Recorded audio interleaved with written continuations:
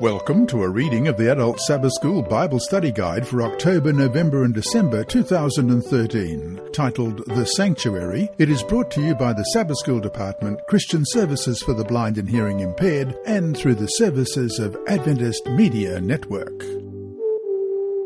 Lesson 6 for November 2 to 8, the Day of Atonement. Sabbath afternoon, November 2.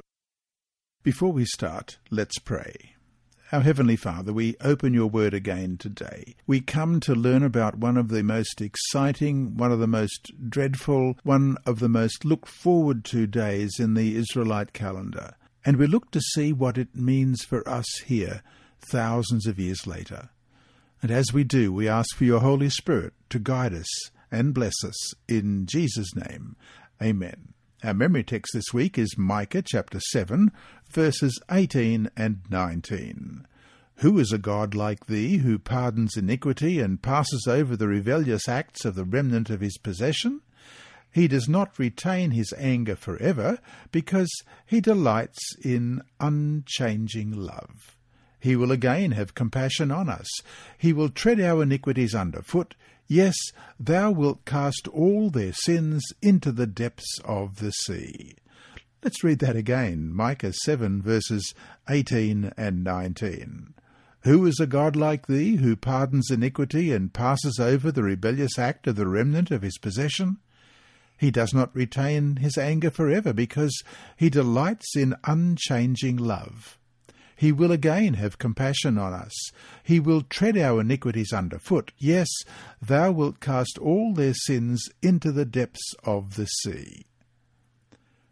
The Day of Atonement, or Yom Kippur, as revealed in Leviticus 16, is the most solemn Old Testament ritual. It is deliberately placed in the heart of the book of Leviticus, which is itself at the centre of the 5 books of Moses, in order to help to illustrate the most holy character of this ritual. Also referred to as the Sabbath of Sabbaths in Leviticus 16:31, the day calls for the cessation of all work, which is unique for an Israelite yearly festival. This fact places the day squarely within the concept of the Sabbath. It is a time to rest in what God, as Creator and Redeemer, has done and will do for us. This week, we will study what happened on the Day of Atonement in the earthly sanctuary, specifically the rituals with the 2 goats, which helps us to better understand deeper truths regarding salvation and the final disposition of sin.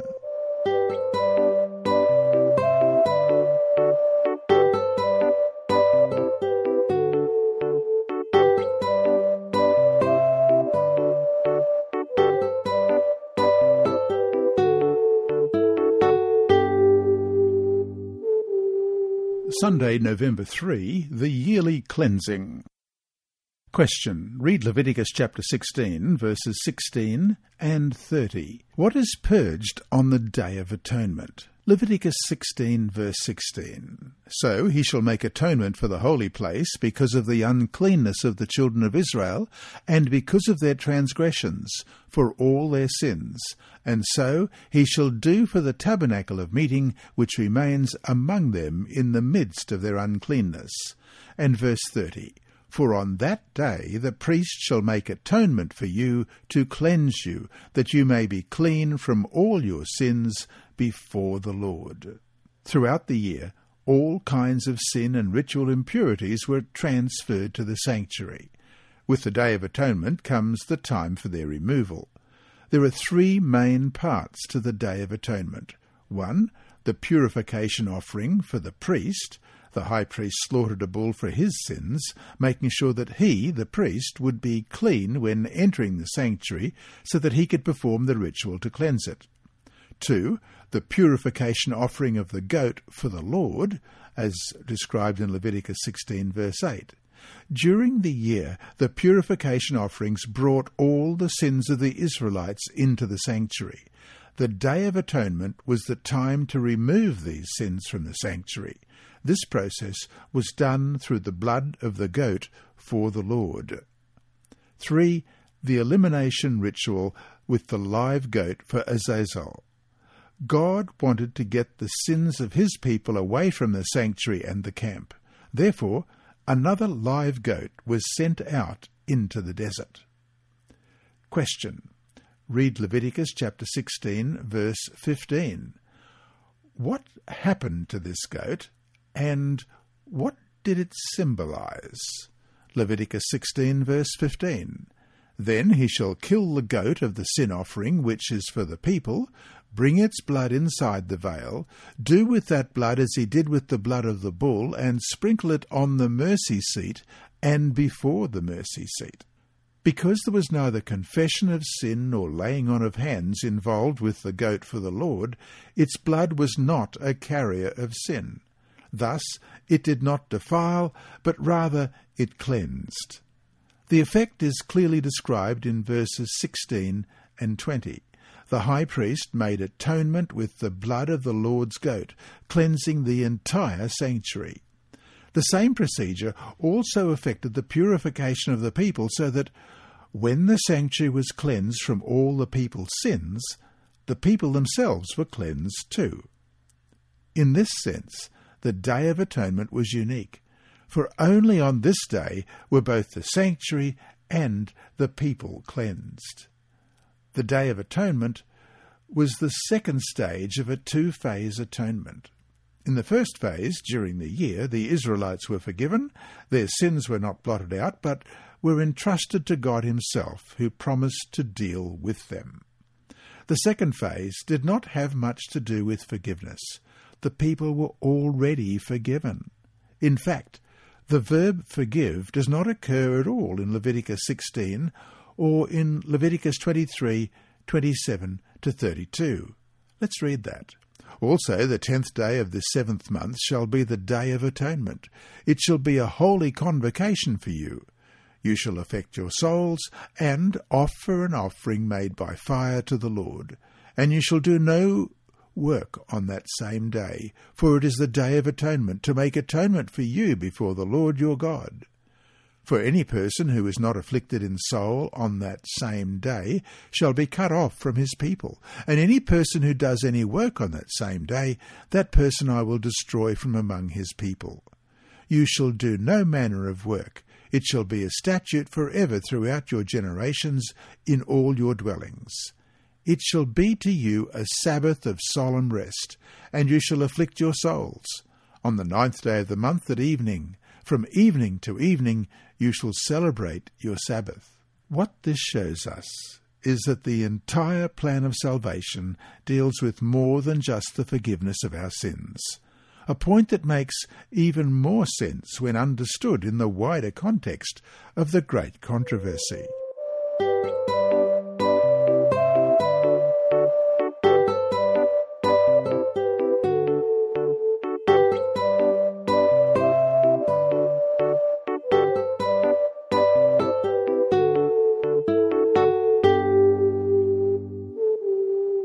Monday, November 4. Beyond Forgiveness.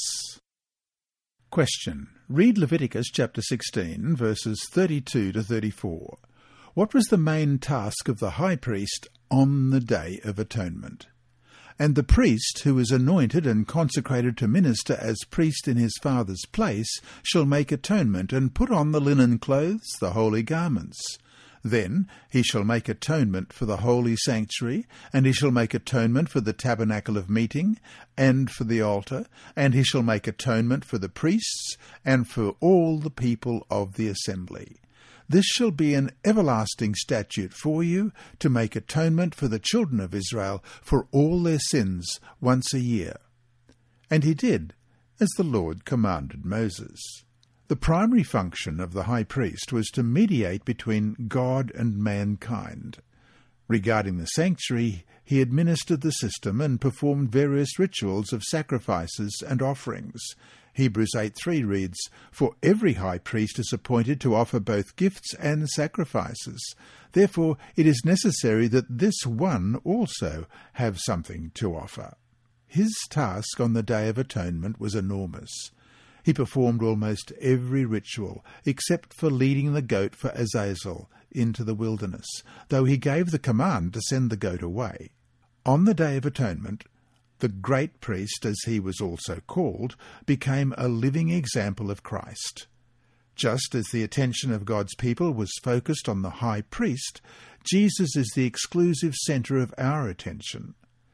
As the activities of the high priest on earth brought cleansing to the people, Jesus' work in the heavenly sanctuary does the same for us. We read about this in Romans chapter 8, verse 34, and 1 John 1:9. Romans 8:34, Who is he who condemns? It is Christ who died, and furthermore is also risen, who is even at the right hand of God, who also makes intercession for us.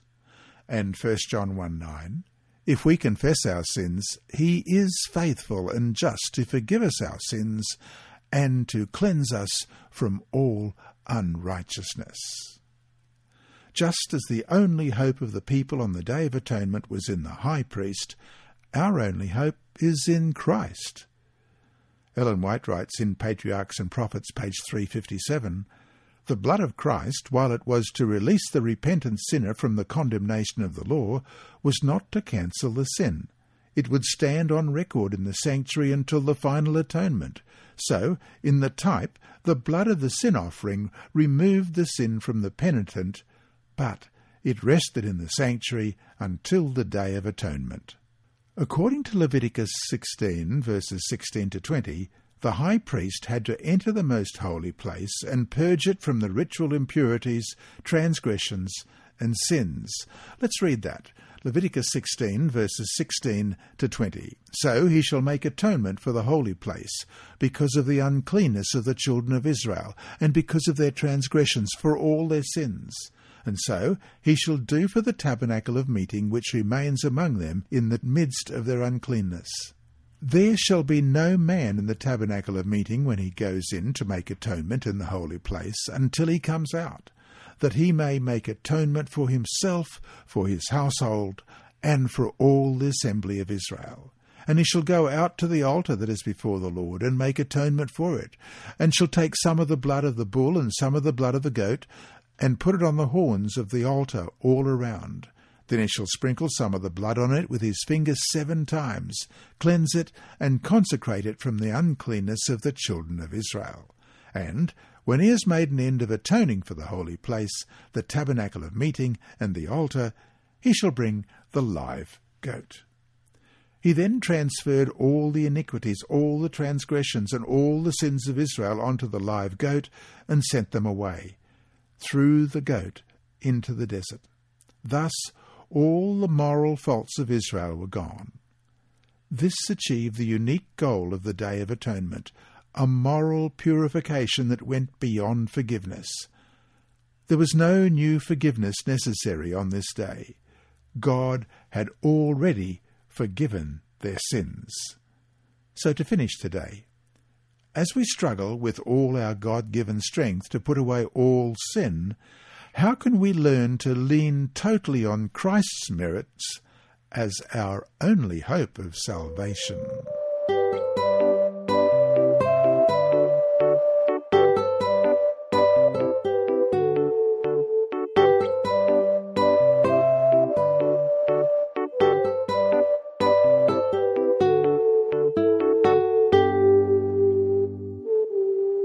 Tuesday, November 5, Azazel. Question. Read Leviticus chapter 16, verses 20 to 22. What happened to the live goat? And when he had made an end of atoning for the holy place, the tabernacle of meeting, and the altar, he shall bring the live goat. Aaron shall lay both his hands on the head of the live goat, confess over it all the iniquities of the children of Israel, and all their transgressions concerning all their sins, putting them on the head of the goat, and shall send it away into the wilderness by the hand of a suitable man. The goat shall bear on itself all their iniquities to an uninhabited land, and he shall release the goat in the wilderness. The ritual with the live goat was not an offering. After the lot decided which of the 2 goats was to be for the Yahweh and which was for Azazel, often translated as scapegoat, only the goat for Yahweh is referred to as a purification offering.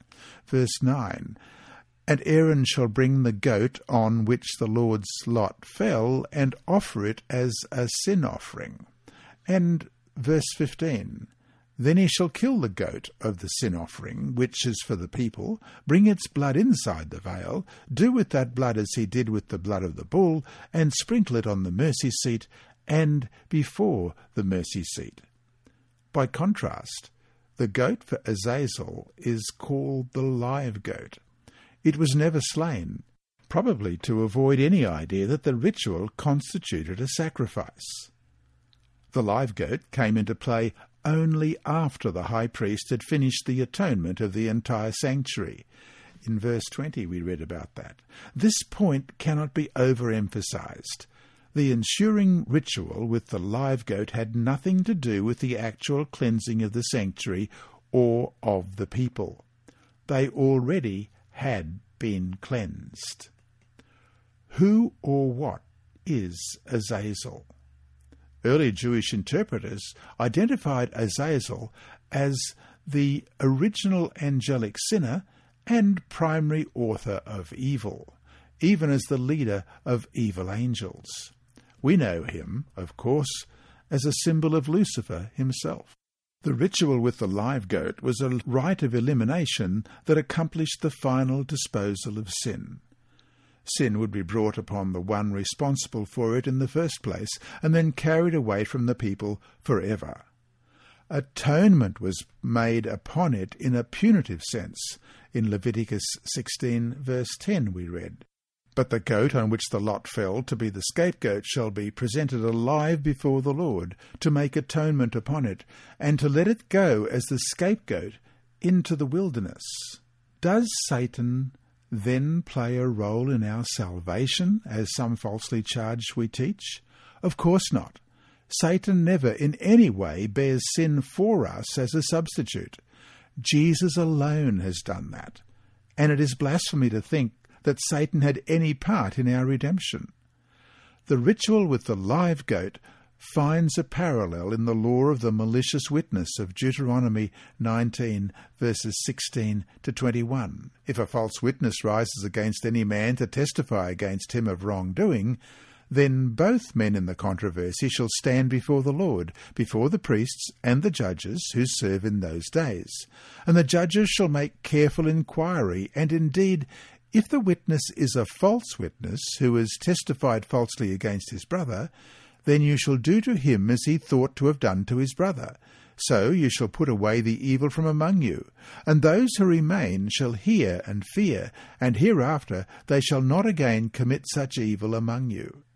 Your eye shall not pity. Life shall be for life, eye for eye, tooth for tooth, hand for hand, foot for foot. The accuser and the accused stand before the Lord, represented by the priests and the judges. An investigation is held, and if the accuser is found to be a malicious witness, he shall receive the punishment he intended for the innocent. For example, vicious Haman, who put up gallows for loyal Mordecai. So to finish today, thank God again for his merciful forgiveness and the fact that he will remember our sin no more. Jeremiah 31:34. No more shall every man teach his neighbour and every man his brother, saying, Know the Lord, for they all shall know me, from the least of them to the greatest of them, says the Lord. For I will forgive their iniquity, and their sin I will remember no more. How can we learn not to remember our sins once they are forgiven? Why is it so important for us to do this?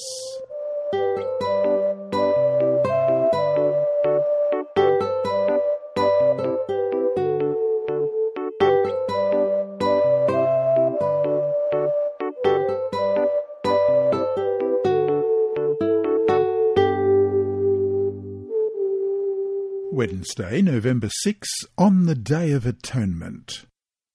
Ellen White writes in Patriarchs and Prophets, page 358, Thus, in the ministration of the tabernacle and of the temple that afterward took its place, the people were taught each day the great truths relative to Christ's death and ministration, and once each year their minds were carried forward to the closing events of the great controversy between Christ and Satan, the final purification of the universe from sin and sinners. Question. Read Leviticus 16:29-31 and chapter 23, verses 27 to 32. What did God expect the Israelites to do on Yom Kippur? How do these principles apply to us today, living as we are in the antitypical Day of Atonement? First of all, Leviticus 16:29-31. This shall be a statute forever for you. In the 7th month, on the 10th day of the month, you shall afflict your souls and do no work at all, whether a native of your own country or a stranger who dwells among you. For on that day the priest shall make atonement for you, to cleanse you, that you may be clean from all your sins before the Lord.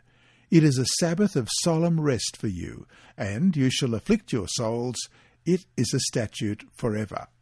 And chapter 23, verses 27 to 32. Also the 10th day of this 7th month shall be the Day of Atonement. It shall be a holy convocation for you. You shall afflict your souls and offer an offering made by fire to the Lord, and you shall do no work on that same day, for it is the Day of Atonement, to make atonement for you before the Lord your God.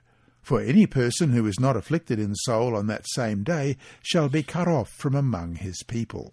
And any person who does any work on that same day, that person I will destroy from among his people. You shall do no manner of work. It shall be a statute forever throughout your generations in all your dwellings. It shall be to you a Sabbath of solemn rest, and you shall afflict your souls. On the 9th day of the month at evening, from evening to evening, you shall celebrate your Sabbath. If someone in ancient Israel did not follow these instructions, he was to be cut off and destroyed. Leviticus 23, verses 29 and 30, which we've already read. The Day of Atonement was truly about nothing less than life and death. It demanded the believer's complete loyalty to God. Imagine that someone had confessed his sins during the first phase of atonement during the year, that is, the daily sacrifices, but then did not take the Day of Atonement seriously. By his disregard of what God had planned to demonstrate on this day, such a person proved himself to be disloyal to God. What this means is that a person who professes faith in God can still lose salvation. As Seventh-day Adventists, we do not believe in once saved, always saved, because the Bible does not teach it. We are secure in Christ just as long as we live in faith and surrender to Him, claiming His power for victory when tempted and His forgiveness when we fall. So to finish today, read Matthew 18:23-35. What lesson should we take away from this powerful parable? Therefore the kingdom of heaven is like a certain king who wanted to settle accounts with his servants. And when he had begun to settle accounts, one was brought to him who owed him 10,000 talents. But as he was not able to pay, his master commanded that he be sold, with his wife and children, and all that he had, and that payment be made. The servant therefore fell down before him, saying, Master, have patience with me, and I will pay you all. Then the master of that servant was moved with compassion, released him, and forgave him the debt. But that servant went out and found one of his fellow servants who owed him 100 denarii. And he laid hands on him and took him by the throat, saying, Pay me what you owe. So his fellow servant fell down at his feet and begged him, saying, Have patience with me, and I will pay you all. And he would not, but went and threw him into prison till he should pay the debt. So when his fellow servants saw what had been done, they were very grieved, and came and told their master and all that had been done. You wicked servant, I forgave you all that debt because you begged me.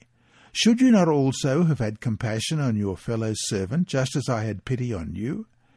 And his master was angry, and delivered him to the torturers until he should pay all that was due to him. So my heavenly Father also will do to you, if each of you from his heart does not forgive his brother his trespasses.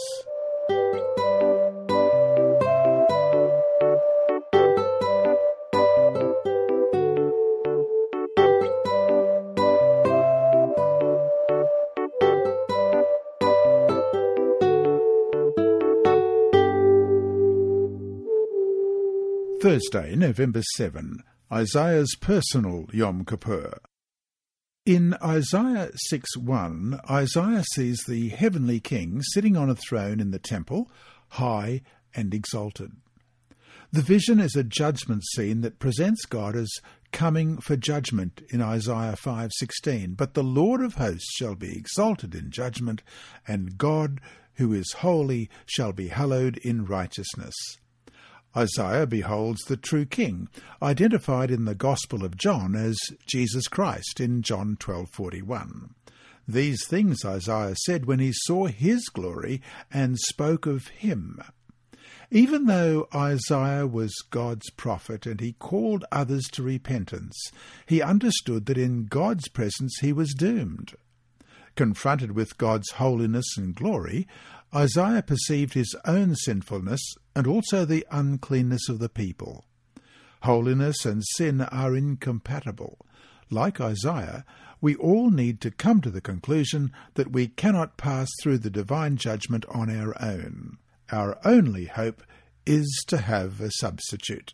Question: what parallels to the Day of Atonement appear in Isaiah chapter 6, verses 1 to 6? In the year that King Uzziah died, I saw the Lord sitting on a throne, high and lifted up, and the train of his robe filled the temple. Above it stood seraphim, each one had 6 wings, with 2 he covered his face, with 2 he covered his feet, and with 2 he flew. And one cried to another and said, Holy, holy, holy is the Lord of hosts. The whole earth is full of his glory. And the posts of the door were shaken by the voice of him who cried out, and the house was filled with smoke. So I said, Woe is me, for I am undone, because I am a man of unclean lips, and I dwell in the midst of a people of unclean lips. For my eyes have seen the King, the Lord of hosts. Then one of the seraphim flew to me, having in his hand a live coal, which he had taken with the tongs from the altar.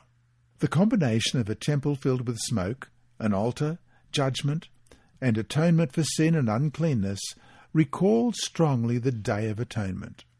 Isaiah experienced his own personal Day of Atonement, as it were.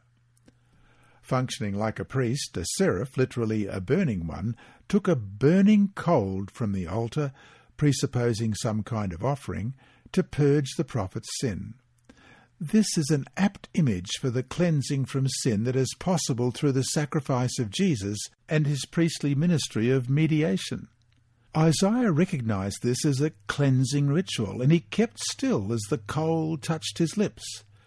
Thereby his iniquity is taken away and his sin is forgiven, verse 7 says. The passive voice in verse 7 shows that forgiveness is granted by the one sitting on the throne. The judge is also the Saviour. God's work of cleansing brings us from woe is me to here I am, send me. In other words, understanding the heavenly work on the Day of Atonement leads to a readiness for proclamation, because a true understanding leads to assurance and surety. This is because we know that in judgment we have a substitute, Jesus Christ, whose righteousness alone, symbolized by the blood, will enable us to stand without fear of condemnation, as it says in Romans 8:1. There is therefore now no condemnation to those who are in Christ Jesus, who do not walk according to the flesh, but according to the Spirit. Gratitude motivates mission. Acquitted sinners are God's best ambassadors, as we read in 2 Corinthians 5:18-20, because they know what God has delivered them from. Now all things are of God, who has reconciled us to himself through Jesus Christ, and has given us the ministry of reconciliation. That is, that God was in Christ reconciling the world to himself, not imputing their trespasses to them, and has committed to us the word of reconciliation.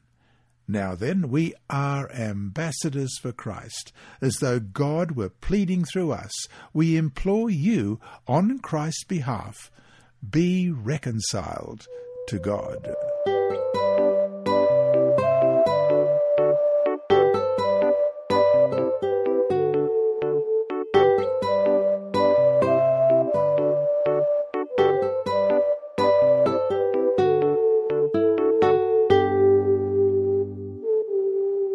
Friday, November 8. From the book The Great Controversy, page 657 and 658, we read, "Now the event takes place foreshadowed in the last solemn service of the Day of Atonement, when the ministration in the Holy of Holies has been completed and the sins of Israel had been removed from the sanctuary by virtue of the blood of the sin offering. Then the scapegoat was presented alive before the Lord, and in the presence of the congregation the high priest confessed over him all the iniquities of the children of Israel and all their transgressions in all their sins, putting them upon the head of the goat." Leviticus 16:21.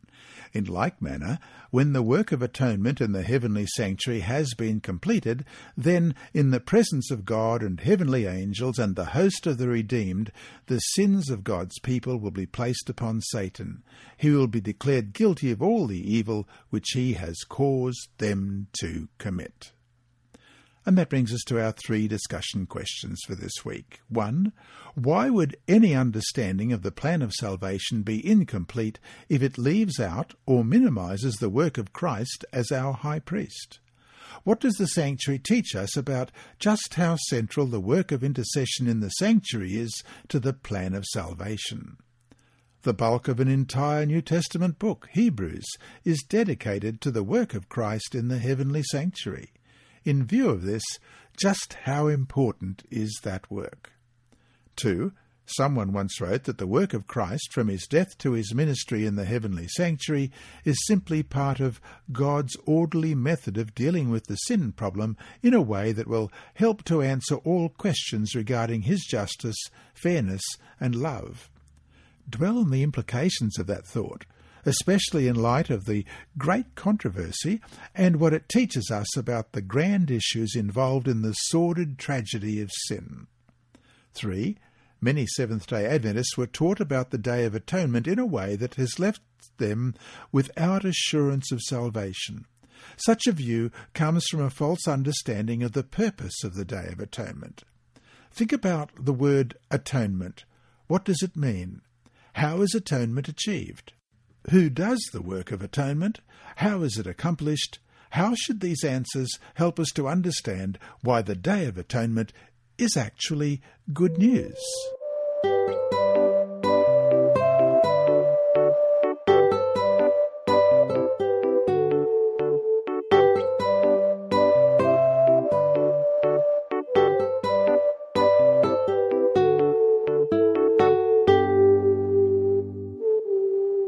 Inside Story.